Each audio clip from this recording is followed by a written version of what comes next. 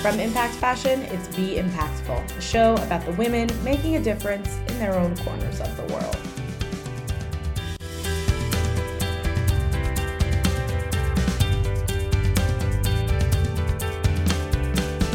I'm Rifki Itzkowitz, and on today's show, I talk with an old friend about her experiences in therapy, what led her to treatment, the stigma surrounding mental health, and why she thinks everyone could benefit from a good session.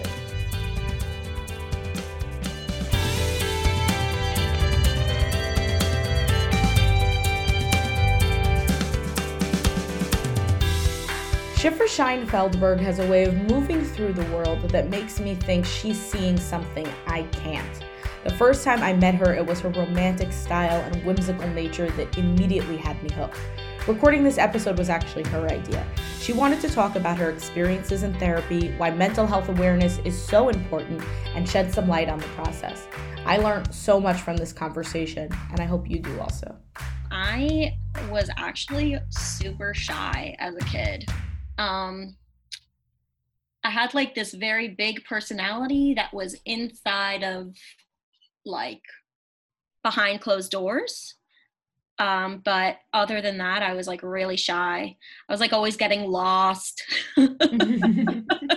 I was kind of like a little, I don't know, like very imaginative, I would say. Like I lived in my own head a little bit. That does not surprise me in the least bit. Like not even a tiny bit.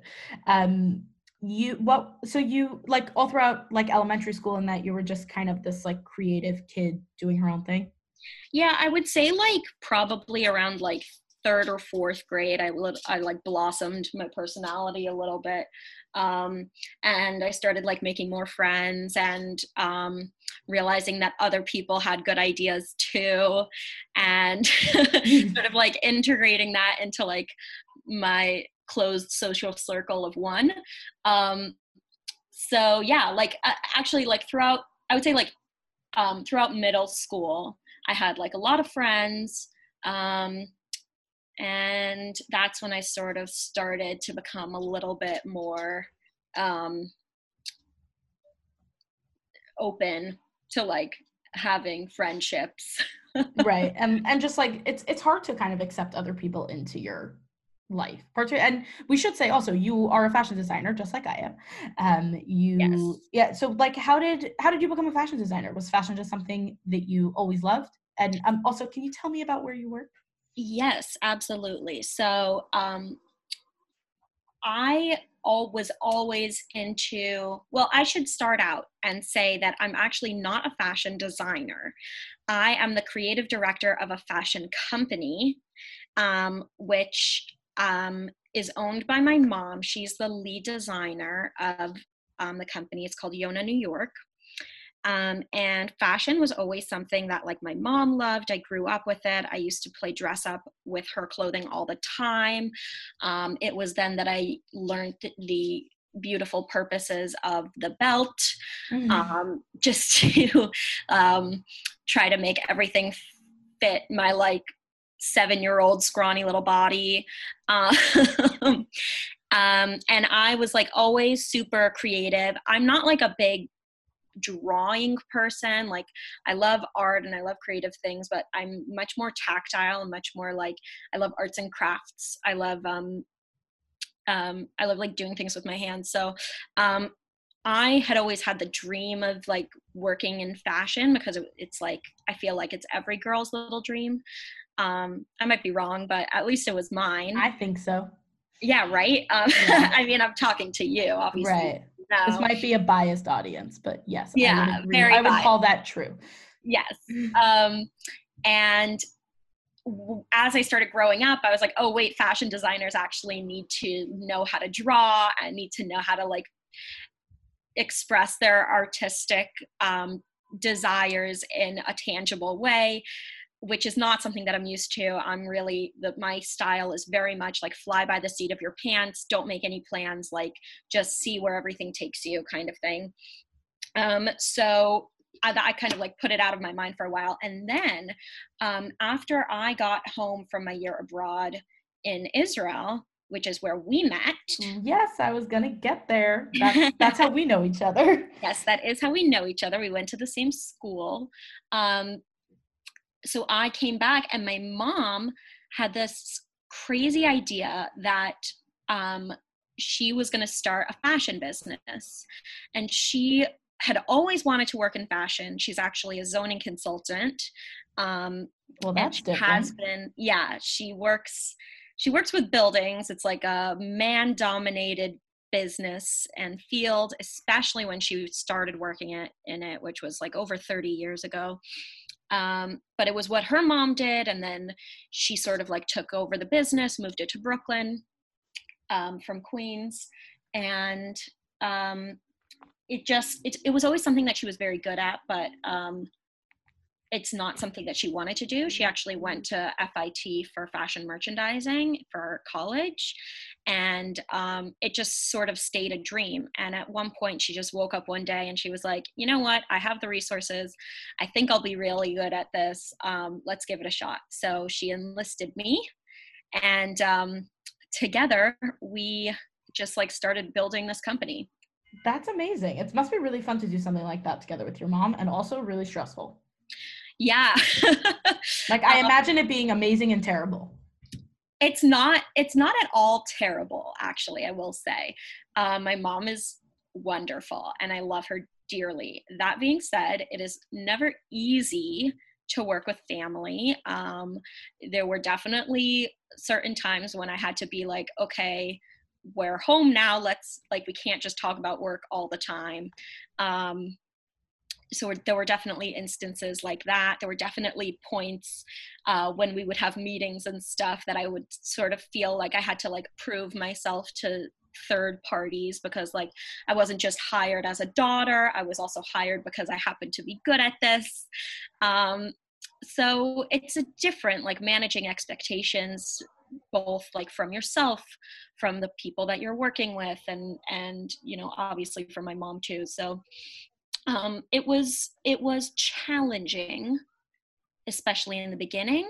I wouldn't say that it was a nightmare at all. Right. So it's funny because I do think that like working with family is amazing and terrible. I just think that in general, because it's like you're dealing with people who know you probably better than most other people in the world, which is amazing and terrible. You know what I mean? Like everyone knows how to push each other's buttons and what are the things that are going to like tick everyone off and all that. And I say that, like you said, like coming from a place of really loving my family.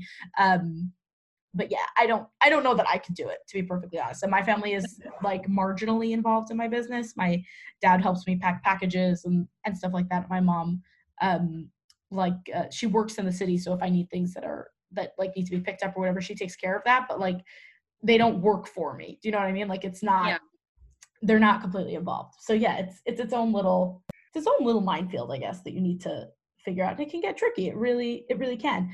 As a creative director, what do you do? What does that mean? Good question. I kind of manage all things that have to do with like the production of our brand to the outside world, basically, is like how I would sort of describe it. Okay. And when you say the production of the brand, you mean like of the image of the company, not the production of like the actual clothing?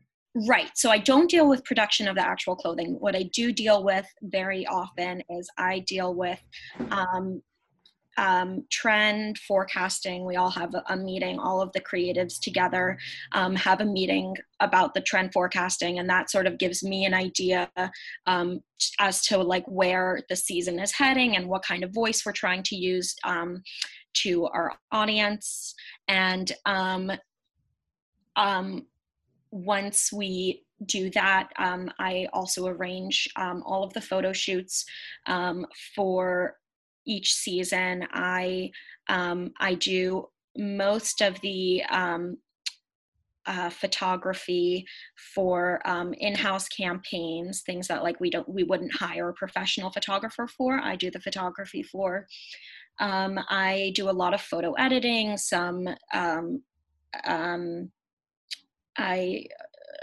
do some graphic design for like different ads, or like if you see our Instagram ads are mostly my creations.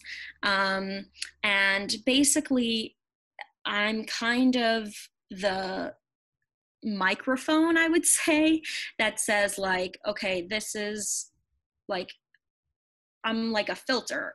Like I take all of the good stuff that like is being discussed behind the scenes and I put it through the filter of Shifra and I sort of distribute it out into the world of like, this is the message that we're trying to convey. This is what we want to say to our audience. This is how this clothing should make you feel.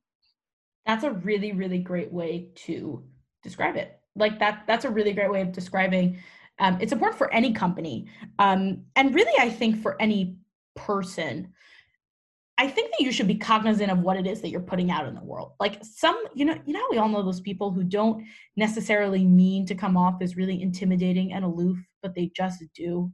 Like you just look at them and you're like, I don't want to be friends with her. Like there's something about they're just putting out a bad energy. And as a company, it's even more important to make sure that the energy that you're putting out is matching with what your intentions are and what your product is and all of that, because that's what pulls together the company. That's what makes that's what attracts people to the brand. So yeah, that's a really key piece that you play there. I'm actually curious. I meant to ask you this before and I forgot. Do you remember when we were in our year abroad together? Do you remember what happened when you told me that you were going to write a Broadway play? No. No, you don't even. Okay, let me tell you a story. You said that you were going to write a Broadway play, and you were sitting down and you were writing it. Like there was plot lines happening. Oh, I believe that. Yeah, it's done. It got written. It's done. Okay, well, if anyone is listening here and can get a play on Broadway, you need to reach out, please. Thank you. When you told me that you were writing that, my reaction, and I said this to you, and I felt awful, like immediately afterwards, I was like, yeah, right, that's nice. I remember, and I said it to you, and I remember you being really upset pretty quickly. And I felt awful just because like, what a stupid thing to say to someone. And then I did come back and apologize and all of that. And I'm really glad that you don't remember this entire incident. But you were so convinced. You listen, someone to write a Broadway play, to complete a play, and let alone, and you were telling me about how it's going to be on Broadway. And I was thinking, like, my reaction was, yeah, right. And you looked at me like I had just told you the sky was like purple. Like I had just told you that, like, it was so true in your brain. It was something that was obviously going to happen. And I don't remember this. Like, seriously?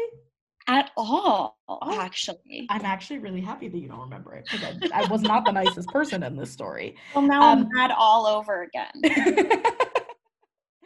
I'll have to apologize all over again. I'm curious where that conviction comes from, because that takes, like, listen, I've heard and done a lot of crazy things in my life, but it takes some serious conviction to be like, I will write a play, it will be on Broadway, it will win Tonys, it will be amazing. So it's funny that you ask that. I think it's really just like pure unadulterated innocence. Just like a big heaping spoonful of naivete. I think it's something that like I said, I have like this big imagination. I tend to believe that like some things are possible that they're not, and it's not necessarily like a terribly bad thing, because it often will give me opportunities that like most people wouldn't even try doing, because they would just be too scared. But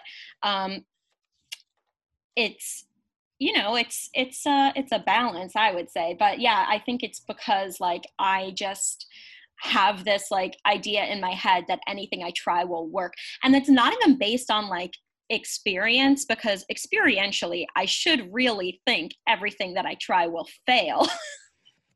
But that's also not the case. I shouldn't say it's so black and white, but like most things that I've tried have failed. And if that's any indication, that I really should have changed my point of view. But for some reason, it just hasn't stuck. I'm like optimistic to a fault, I would say. I think that's a great thing to have. I think that a lot of people wouldn't do a lot of things if they knew how hard they were at the beginning. And I fully put myself in that category. Like, I don't know that I would have started my company if I knew exactly what I was in for. And it doesn't mean that I don't regret that I started the company. It's just, it's a lot. And being, you know, you have to have a certain kind of brain, I guess, to see things a little bit differently from everyone else. Yeah, I agree. I definitely agree with that. Yeah. Did you always think that you were someone who saw things differently? Were you always just someone who saw things differently than people around you? People used to tell me that, and I was just like, well, like if all you ever saw was like the color gray, right? And like everything is gray and gray and gray and gray and gray, then like you can't even imagine other colors. You know what I mean? Right. So for me, it was like, not that everything was gray, but like everything was one color. It was like, oh, everyone feels this way, you know? What way? What do you mean? Everyone has this experience of being completely optimistic, of living completely inside their own imagination, of like experiencing the world in the way that I did as a kid, and even a little bit still now as a jaded adult, semi-adult. I couldn't imagine that other people didn't always think the same way that I did. Right. I don't think that everyone does, though. I don't think that everyone has that. I just don't think it's an outlook that most people have. I don't know. Yeah. Who knows? We have to like take a survey or something. Yeah. And see, you know, how people, you know, come about those things. But either way, so you mentioned that you were always creative, like you were always doing something and being crafty and all of that. Were you doing that all through high school? Actually, high school, I think, was probably like my least creative time. Um, High school was actually really hard for me. Um, I had a hard time. Yeah. I did a lot of like, I did some school plays, and like, I think I was in like a committee or two. But I think that was like my creative low point, I would say, high school. Right. Was there something specific about high school that made it that way? I think the general idea of like growing up um, kind of weighed very heavily on me. Not in a very conscious way, but I think like as I was growing up, I started realizing a little bit of like, hey, not everything is going to turn out the way that I want it to. You know, I all of a sudden had responsibilities that I never had before. I all of a sudden was exposed to different experiences that I never had access to before, and it just started shifting the way that I thought and interacted in the world. I think that's, you just pretty much pegged growing up. Like that's, yeah, that seems pretty much about right. And I think that you're unique in that you you experienced it while it was happening, if that makes sense. Like when I think back at the most, like at the times when I was really growing up, like during high school, or for me it was always more during camp or things like that, then looking back I can realize like, oh yeah, that was a shift for me. But it seems like you recognized that shift while it was happening. Yeah, there were a few things that that were happening in my life at that time that were um, they kind of forced me to sort of take stock of what was going on around me. And I think that as these things were going on, I sort of began to realize like, oh, hey, this is a little bit of like real life that everyone's always talking about. Right. Like the bubble has been burst. Yeah. Yeah. That's always rough. Yeah, it's always rough when you realize that like, oh yeah, the world does suck and sometimes people suck, and figuring out what your place in all of that is. That can get really That can get really heavy really fast. Mm-hmm. Yeah. One of the, I should say that on Instagram, you are Skirting the Rules, which is my favorite account name ever. You should just know. It's really good. And recently, you started like just casually mentioning that you were going to therapy, like just casually saying in your stories and talking about how like, oh, I shouldn't have worn this mascara. It's not even eye proof. Who does that? Was that a conscious decision that you made to start sharing more about your mental health in such a public platform? Yes, definitely. I've actually been in therapy for over 5 years. And I just have never been comfortable sharing it with the public. My, people who have seen me around, people who don't know me, people who have interacted with me know immediately, oh, she goes to therapy, because I talk about it all the time. I'm literally like, I'm going to tell my therapist on you. But people who don't, I mean, unless I consciously say something on my Instagram or Facebook or whatever it is, like, I mean, how are they going to know? Right. Why was it important to you for people to know? Personally, it's sort of like a big step for me, because I feel like I shouldn't have to hide it. And then sort of on a more, I guess, like socially responsible platform, I would say that I think that people should see that everything that I do took a lot of work, like emotional work, for me to get to the place that I am. And I don't want people to think like, oh, she's just perfect because she's perfect. And I'm not even saying that I'm perfect, but I think that, like, my feed is like really curated, and I'm always posting all these glamorous things that I'm doing, and like, they don't really see the behind the scenes. And I think that's actually something that you do really well on your account, is like show people what's actually happening. Thank you. Love that. Yeah. It's interesting that you mention it, because it's funny because I don't think that I share that much. I really don't. And you know what? It's funny. Sorry to interrupt you. No, please. But I know that you don't show that much, because I know what it's actually like. Right. Like, we know each other. Yeah, it's funny because I'm 100% comfortable with everything that I put out. I share a lot related to my business. I share a lot of what I'm doing. So if I'm packing a package, you'll see that. If I'm writing a blog post, you'll see that. If I'm recording a podcast episode, a lot of times I'll like snap a picture with my microphone and things like that. I show a lot of what I'm doing. But I think that what you're doing is not always what's necessarily occupying the most space in your brain.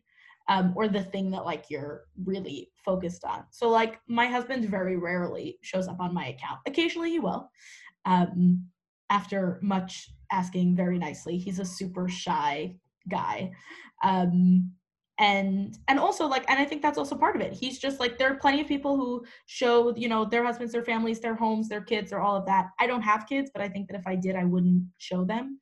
I just think that it helps to make a safer space for people to feel like take kids, for example. I personally don't think that it's appropriate to share personal details about your children's lives, because you're talking about a different person. And they didn't ask for that to be shared. And whether they're, they might be 2 years old now, but if they're 2 years old now and you have 30,000 followers, do all of them need to know that your 2-year-old, who will grow up, by the way, like vomited in the living room? No one needs to know that. Like, I just don't think that that's, even though that's a totally normal thing to do, I just don't think that it's fair to put them in that situation. So yeah. And it's interesting that you mentioned that, because I have like a huge like thing on treating kids as people instead of like kids. Like, they're people. You know what I mean? Exactly. People forget that a lot. and again, I also don't have children. So like, for me to say that, it's really easy. Right. And probably when I have kids, I'll probably like post them throwing up in the living room, because It'll be probably, cute. it'll be adorable and I'll think it's hilarious. And they're two, so what the heck. But Right. at the same time, I think that it is important to like mind other people's boundaries, even if they're not old enough to establish them for themselves. Yeah, that I think is really important. I think that a reason I've given this a lot of thought, because I think that what makes the difference between someone feeling like a lot is being shared or feeling like not so much is being shared, I honestly think it has to do with how often you see that person's face. I really truly do. Or how often, more accurately, how often you hear that person's, like how often you see them talking, like those like the stories where it's like, and I do these stories all the time where it's like holding the phone at my face, just talking to people. I don't think it matters what you're talking about. I just think it matters that you're in that, that like, that's the frame of the shot. And then people automatically feel close to you because they're having a face-to-face conversation with you. They're in their brain, they're reacting to what they're saying. They might not be telling you it, or they may be telling you it, responding to your story or whatever it is. And they've just had a conversation with a person, like any FaceTime or any like video chat. Mm-hmm. And that's my theory. So yeah, either way. But yeah, you were talking about how your feed is curated, which it is, and it is stunning, by the way. It has the coolest vibe of like, when I grow up, I want to be the girl in your Instagram feed, which I know is not you, but it's not you, but whoever that person is, like, I want to be her when I grow up. She's very cool, like very edited vibe, which is hard to maintain sometimes. Yeah, it's fun. It's really, really fun to do. And I really just think of it a lot as like dressing up and like playing dress up. Right. It's like every picture I feel like tells a different story, is maybe a different person. And I just like feel really connected to those images that make you feel something. My mom said it best. She said like, your Instagram feels so melancholy, but so happy. And I just love that description, because it's something that people can relate to on so many levels. Right. But yeah, that's creative direction at its finest, ladies and gents. No, it really is. Seriously, check out Skirting the Rules. I'm going to link it in the show notes. But yeah, going back a little bit. So you mentioned that you had been in therapy for about 5 years, and only recently you started saying that publicly. Why now?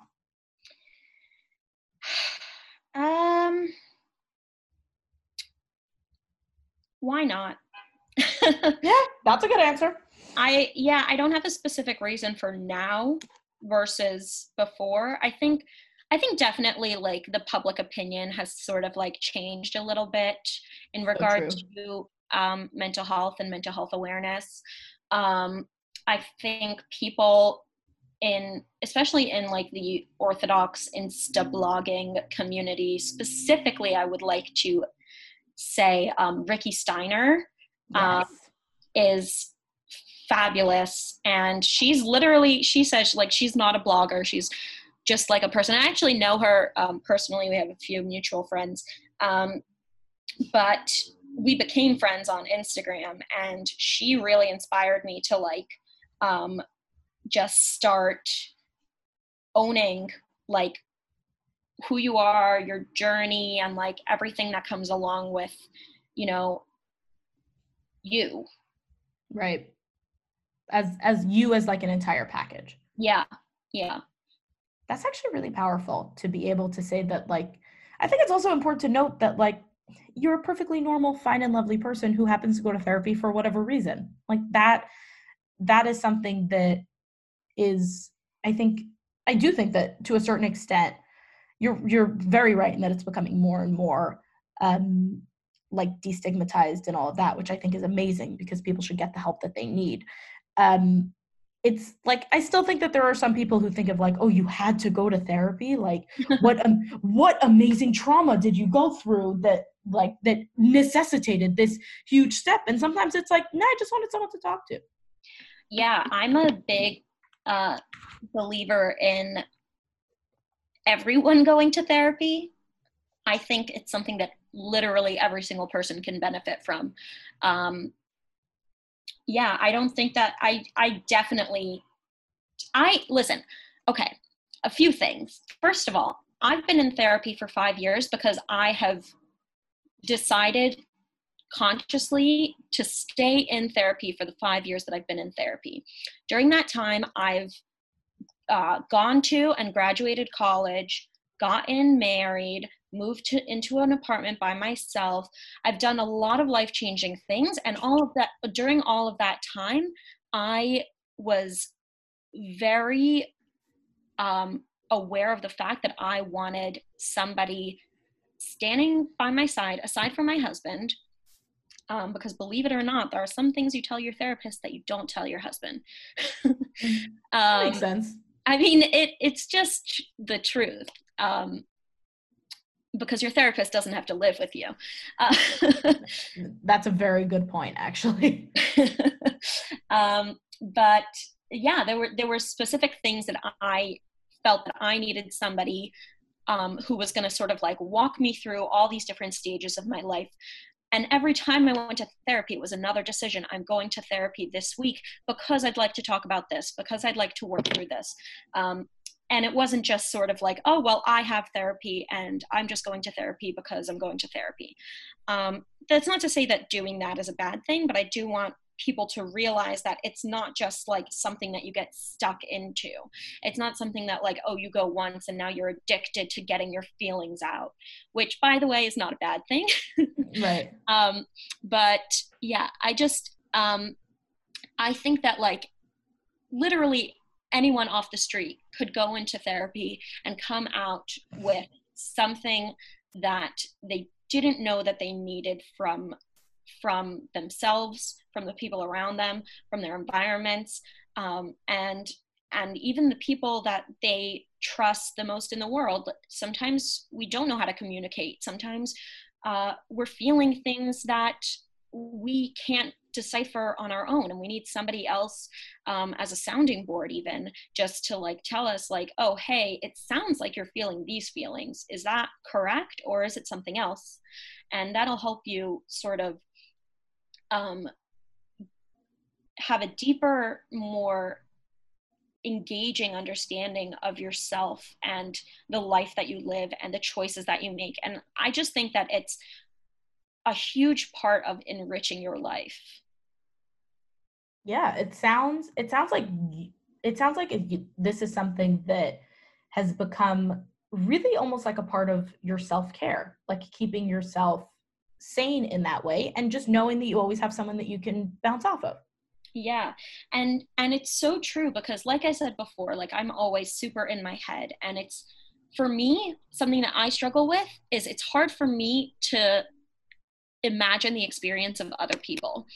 And so as like somebody who's interacting in the world of business, as a sister, as a daughter, as a wife, as, you know, even just like somebody on the street, it's important to like recognize like, oh, hey, I can separate myself from the experiences that I'm having, or like I can separate myself from the relationships that I have too. And like for me, that's a really, really important part of therapy. And you say self-care, and it like truly, truly is. And trust me, I do a ton of other self-care things at the recommendation of my therapist. But even just giving yourself the time to really check in with your thoughts and feelings, either as they're happening or after they happen or before they happen sometimes, is just like this amazing step, I believe, in making the most out of like your daily life. Right. Out of curiosity, have you been with the same therapist for the past 5 years? Yes, I have. You probably just got really lucky, because I've heard of a lot of people who switch around a lot until they find the right person. Yes. Well, okay. So in high school, actually, I went to see a social worker who, I don't even remember her name. but I confided in her about many things that, you know, were unsettling to me, that I was having issues with.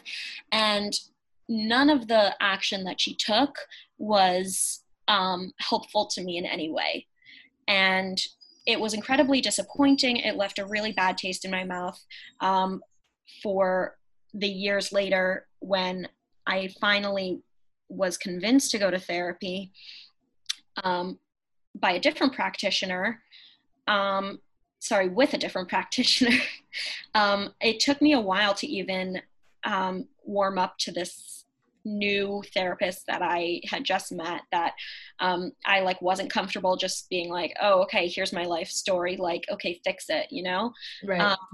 Which is not what therapy is, but that's what I think most people imagine it to be.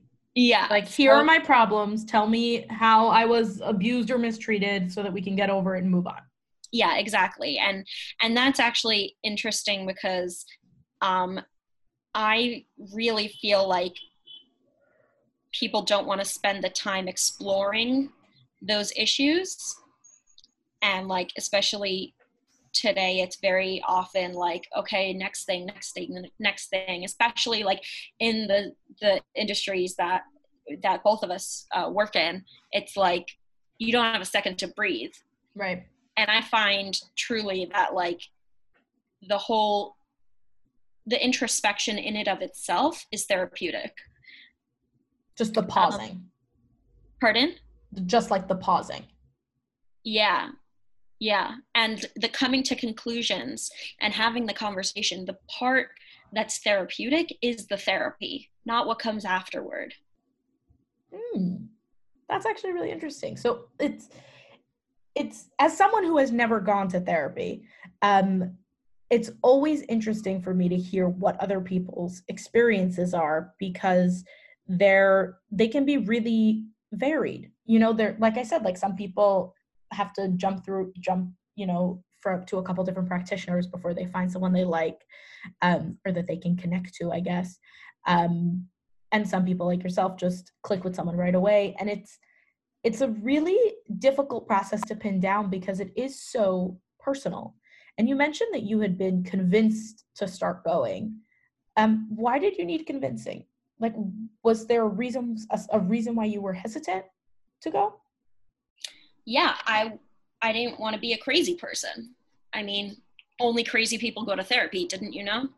Oh, really? That was sarcasm. I know. Okay, just like for the listeners out there. For people, yeah, sorry, Shifra and I are really sarcastic. Yeah, that's definitely a mental hurdle to get over, to just be like, this is, yeah, how did you work through that? How did you jump over the, like, only crazy people go to therapy thing? I went to therapy. I know. It's a little bit that's the best answer. Like a catch-22. But once I started, you know, like I was like, okay, well, I'll just go once, like if I must, you know? Right. And once I went, I didn't immediately click with my therapist, by the way, I will say, but I did see a lot of potential, which was helpful. And I do know that like a lot of people do not see potential with their therapists. And I would say to get a recommendation from other doctors, and especially people that you have like a comfortable relationship with. And I wouldn't say like your friends, but I would say like if you have a comfortable relationship with your doctor, then I would ask like who is the best practitioner that he recommends. He or she, excuse me, my sexist language. Do you listen to Armchair Expert? No, but I do love Dax Shepard. Okay, so first of all, he's amazing. So Armchair Expert is Dax Shepard's podcast. He hosts it with someone named Monica Padman. Her story is awesome, and she's like my dream guest, honestly, to have on the show. And Monica, if you're listening, please email me. That she moved to LA to try and become like a writer, an actor, or whatever. And she ended up getting this nanny job for Kristen Bell and Dax Shepard. And like the nanny job was not her dream job at any rate, the nanny job was like, oh no, I have to pay my bills type thing. And I mean, you could get worse luck than it's being true though. I Kristen know, Bell right? and It's Shepard. like how I let's want be to know. I want to know how that happened. That part of the detail I don't know. And once she was their nanny, or I think she was more like Kristen's assistant or something like that. I don't know. I'm not familiar on all the super details. Kristen just realized that she was really good at writing and putting together stuff and like doing all the things that she had originally come to LA to do. And Monica hosts Armchair Expert with Dax Shepard, which is this super successful, amazing podcast that I highly recommend everyone listen to. It is a little crass, so if you're sensitive to language, I would say skip it. But if you're not, it is worth the listen. And they actually, on a recent episode, there was a guest that was telling a story. The guest was Jonathan Safran Foer, who is an author. And when he was in elementary school, I think he was 8 years old, they had a substitute teacher who did a science experiment with them, and it led to an explosion. And Jonathan was pretty badly hurt. There were some other kids who were even worse hurt. And when he's telling the story, Monica did what you just did, like refers to the substitute teacher automatically as a she. And then they go through this whole moral dilemma of like, is it so awful and sexist to refer to the substitute teacher as a she or not? And I just think it's really interesting that I think it's really awesome that people are even thinking about those things, to be perfectly honest. That like 10 years ago, you would not have even blinked an eye at someone doing that. So yeah. I will say, if you want that feminist agenda content, you should follow me. Yes, you should. I'm a blazing feminist. I burn my bras. I mean, 100%. And you haven't showered in 2 years, right? Haven't showered in 2 years. I only use reusable diapers on my period. Yep, that's me.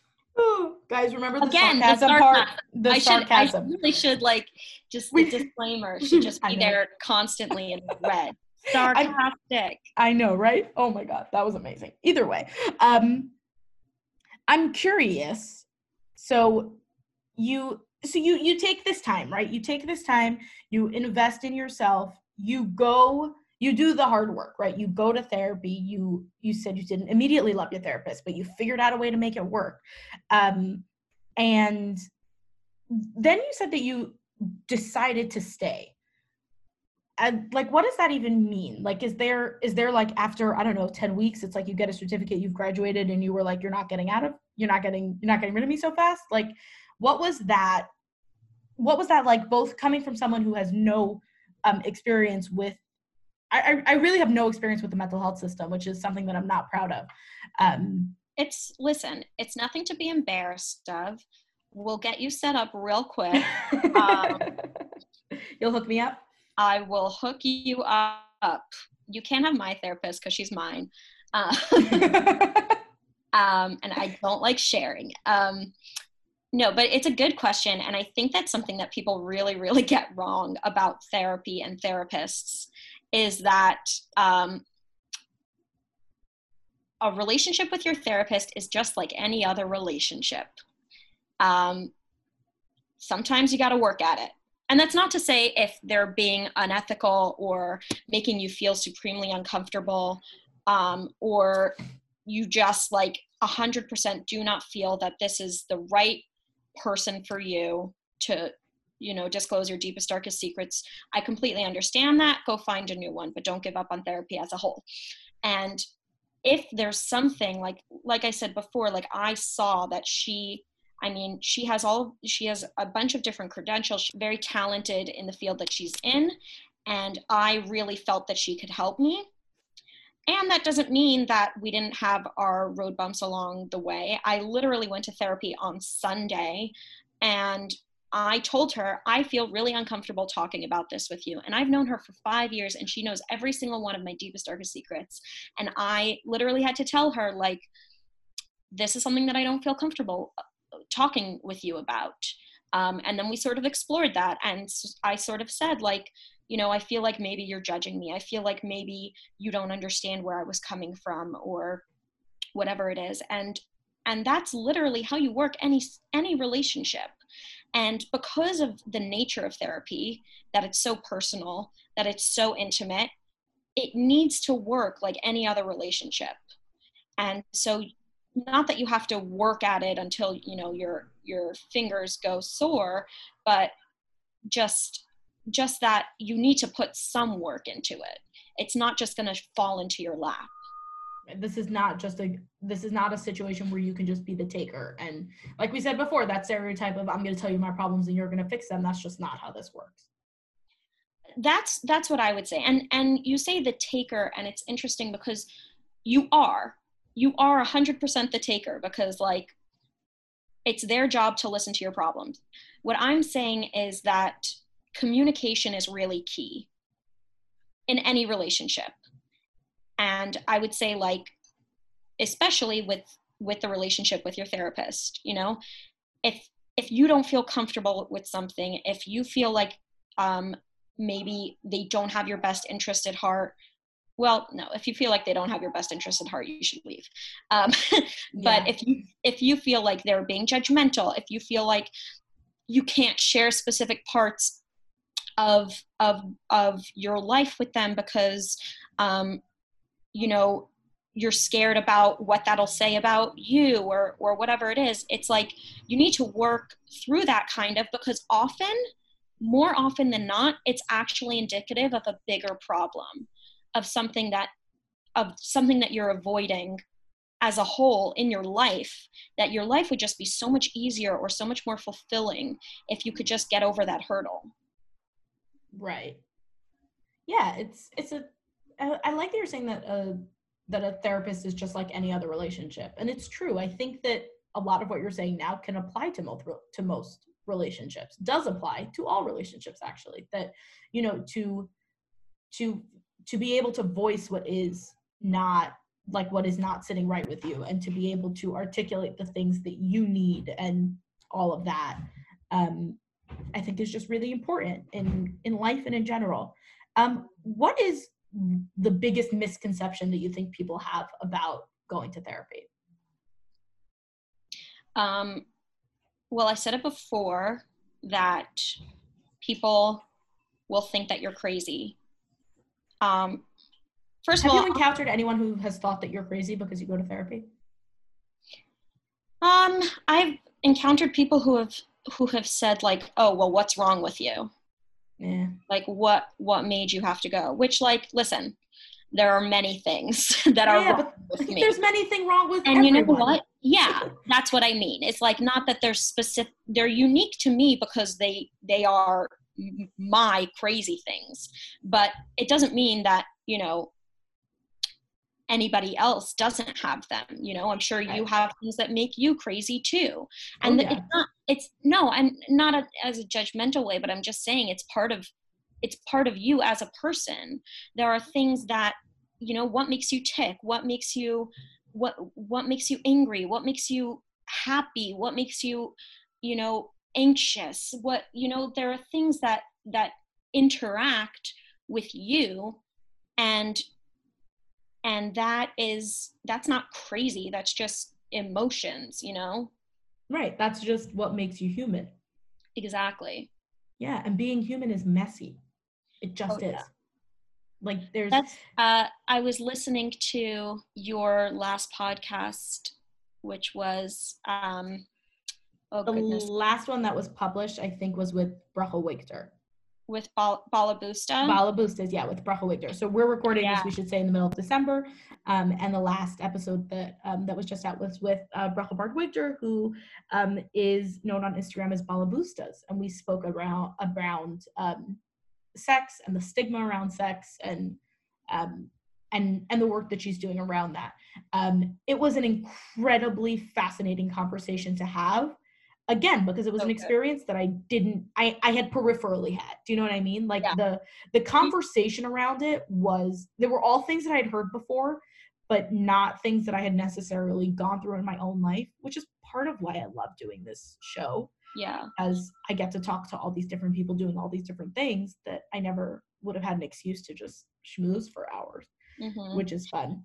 And yeah, so something that she said in her episode was that birth is like a messy miracle. Yes. Is that what she said? Yeah, she called it a messy miracle. It was, I just loved that phrasing so much. And I really believe that, like, I think it just like extends like past birth even, you know, like all of life is a messy miracle. It really And is. like, it's messy, man. It is so messy. Yeah. Because there are always things that are happening to us that we don't necessarily have control over. At the same time, there are plenty of things that are happening that we do have control over. At the same time, there are things that we're choosing to do for whatever reason, whether noble or otherwise. And it's just a lot. There's just a lot flying around at any time, even if you're just lying in bed. Yeah, it's like the entire world is so volatile that like literally like a step in any direction is going to shift like the entire like your entire like sphere of existence. I don't know, that sounds like really holistic and like a little bit not really my brand. I'm very I'm not I'm not so like into this. I love how you're always thinking of things in terms of brand. Oh, it's great. You can't turn it off. No. Tell me about it. Tell me about it. Oh yeah. No, but I think you have a point there. I just mean that like everything that we experience is here's a good way of explaining it. Every action has an equal and opposite reaction, right? Yes. Yes. Okay. That's much more on brand for me. Much more put together, right? Yeah. So literally everything that happens in the world is going to cause some sort of action or reaction like about and around the thing that happened. And you inherently will be part of that equation, whether you know it or not, because you exist in the world in which it happened. Right. Boom. Yeah. Yeah, mic drop. Seriously though. I think that's so true. Do you wish that you had known more about just mental health and how to treat and all of that? Do you wish that you had known more about that as a kid? Because yes. I don't know about you, but I got almost no education around this. Yes. As a kid. And 100%. Yeah. As a kid, I was told that I was moody, that I was a drama queen, that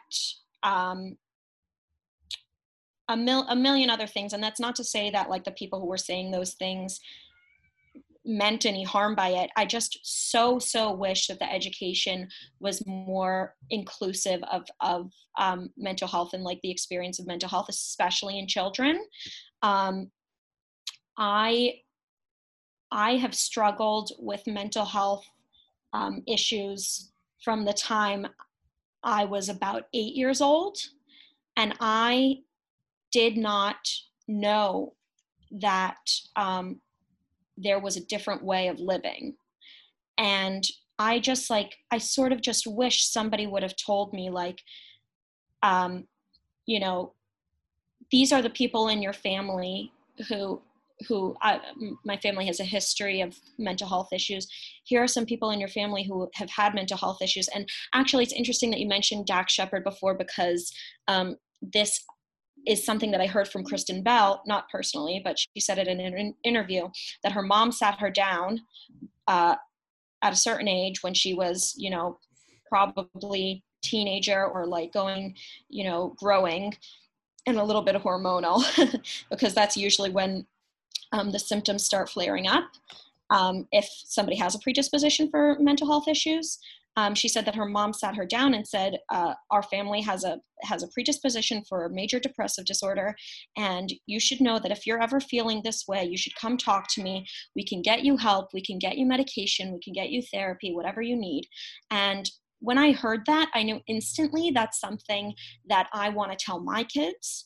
I felt instantly that it was something that I wish I had been told as a kid.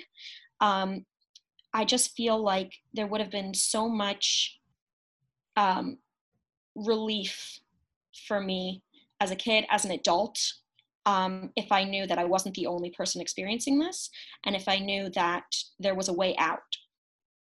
And even I think also that it's not your fault. Like, this is just something, some families have high cholesterol, our family has depression. Like, that's Exactly.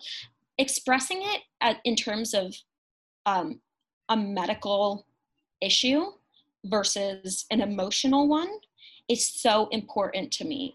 Important to me, but I think that it's really, really important for other people to acknowledge as well. It is a medical issue.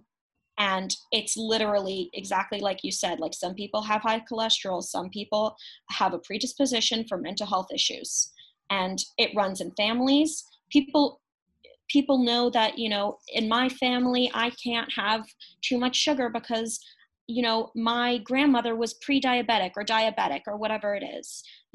People know if they have a history, if their family has a history for autoimmune diseases, for cancer, for literally every single thing in the book. And I just feel like mental health is not approached in the same way, with the same sensitivity and with the same understanding. I think you're right. I think that also because, like, if someone, like, and it's funny because, like, not all medical issues are treated the same in this way. Like, if someone has high cholesterol, they'll probably be like, well, you should eat more green things. But if someone, like, I don't know, name a disease. Like, if someone gets cancer, right? No one is going to be like, it's your fault you got cancer. Well, maybe if it's like lung cancer and you smoke, then like, yeah, I'm going to blame you a little bit for that. But like, if you get lymphoma, then no one's going to be like, you suck. You have lymphoma. How'd you manage to do that? I mean, pull yourself together, girl, and just like, come on, just like deal with it. Just like smile and it'll be fine. Like, that's, nobody approaches physical illness in that way. And because mental illness it's not always trackable. Do you know what I mean? Like, it doesn't show up on a blood test sometimes. It's much more abstract, yes. Right. It's really hard to pin down. And as humans, we're very literal creatures. And like, if it doesn't show up on a blood test, then it's really hard to treat that as an actual disease. Yeah. Even though it's something that there is medication for, and there are hormones involved, and literal chemical imbalances. Yeah, but there's brain. there's no test. I mean, the DSM, which I should really look up what the DSM stands for.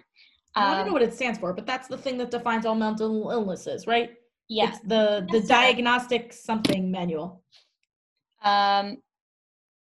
Diagnostic and Statistic Manual of Mental Disorders. There you go. So it is so underserved. It's light years behind what is actually happening in the moment. I mean, it's literally like and that's the only trackable, like you said, way to like understand if people have mental illness or not. And like, I think like the research is underfunded, and I think that like, whatever, it's a different issue.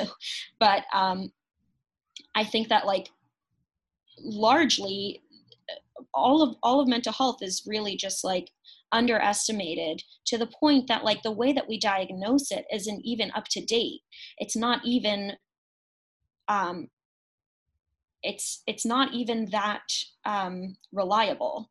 Right. And I think it's also, it is a subjective field in a lot of ways.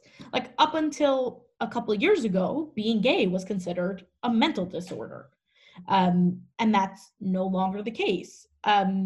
And because there are things that do change, it makes it hard to pin down, the people who really need help and need the medication that they need and all that. Yeah, I think that, there's a lot of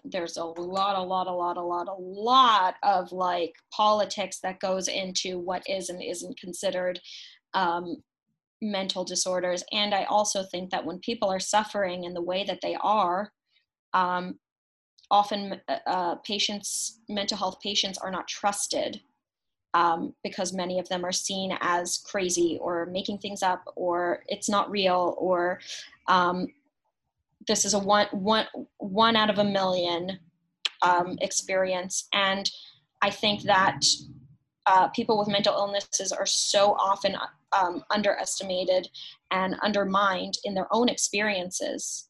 I think that if people with mental health issues were actually consulted as peers rather than as patients, or that's not to say that they're not patients, but if they were actually regarded as collaborators in the creation of the DSM, I think that it would yield a lot more specific and beneficial results. And I actually also wanted to address just the thing that you said earlier about, like if somebody has cancer or whatever, that like they didn't cause it, and for somebody to say like, oh well, did you ever try not having cancer, is just like disrespectful and rude, and like, why would you even say that? It's interesting because I find that example gets like thrown around a lot, and I think that the point behind it is kind of being missed. So I'd just like to clarify that if that's okay. Please do. I think that the issue is not necessarily like, oh, have you ever tried not being depressed? The issue happens when people are symptomatic of mental health issues, which is to say that, let's say with depression, right? People will more likely than not withdraw from friends. They will try not to leave the house. They might stop showering and taking care of their basic needs. They might stop eating. They might start going to bed incredibly late and sleeping all day, or even just going to sleep really early and waking up really late in order to minimize their interaction with like the world around them, because everything is so painful. And I think that those symptoms are often regarded as like, well, why did you ever just try going for a run? Did you ever just try taking a shower? And I think that that's where the misconception is that it's not just like, have you ever just tried not being depressed? It's like, have you ever tried doing these things that your condition is making it almost impossible for you to do on your own? And that's where the treatment and the therapy and the medication comes in, is with the symptoms. Because with something like mental health issues, especially things like depression and anxiety, when you treat the symptoms, oftentimes you're helping to treat the issue. Right. You're allowing the person to confront the issue by removing the symptoms from the equation. Yes and no. Sometimes just like interacting with the symptoms themselves can even show benefits. And the point that I was trying to make is that when somebody is, depressed or has anxiety or any other host of mental health issues and disorders that there are, the most important thing for people in their vicinity or within their like support system or people that are close to them is for them to know that there are people out there who are understanding and who are willing to help them, or willing to help them get help. And I think that the symptoms of disorders like this specifically target relationships, because no one's going to want to hang out with you if all you want to do is sleep all day. But then again, if you sleep all day and no one hangs out with you, you're likely to get more depressed. And so I think that having people also, like, even if you don't suffer from mental health issues, just knowing that the people who you know who do need an extra step, an extra little inkling, just to show them that you're there, that you care, that you understand their experience, or even if that you don't, that you care for them deeply, or just casually, whatever your relationship is. But it's important for other people around to also recognize that the symptoms often perpetuate the issue. The symptoms make it worse in a way that they wouldn't normally with other illnesses. Yes. Yeah, that's a tricky one because and like we were saying before, because mental illness is so abstract, in a lot of ways you are only able to treat the symptoms. You're only able to learn those coping mechanisms that allow you, the person, to move in the world in a way that works with their brain that they have been given. It's a tricky thing. I really, really, really appreciate you coming on and sharing your experience, Shifra. This was, I think, something I certainly learned a lot about, like I said, something that I don't have experience with. And I feel like it allows me to relate to you better. It allows me to just be a more informed human, which I think is a good thing. If somebody wants to see more of you, where can they go? They can go to at skirting.the.rules on Instagram, or on my website, skirtingtherules.me, which is rarely updated, so maybe don't go there yet. No problem. I'm going to link your Instagram and your website, because why not, Sure. in the show notes. And I do encourage everyone to go check out that page and the website. The website is not updated frequently, but it is beautiful. So you should definitely do that. And the last thing that I want to ask you, Shifra, is what I ask everyone who comes here on the show, and that is, in your life, in your work, in the way that you move through the world, what does it mean to you to make an impact? I think the most important thing to me, the thing that I relate to the most, would be taking a stand and speaking out when there are issues and injustices that you see or experience. That sounds awesome. Thank you so much for coming on today, Shifra. I really appreciate it. Thank you for having me. Thank you for listening today. You can access the show notes by swiping up on the cover art. You'll find all of Shifra's links there. To hear more episodes, subscribe or head over to impactfashionnyc.com/blog/podcast. While you're there, check out what's new in the world of size-inclusive, modest fashion. If you enjoyed this episode and want to help more people hear it, leave a review with your favorite thing that Shifra said today. It makes a difference.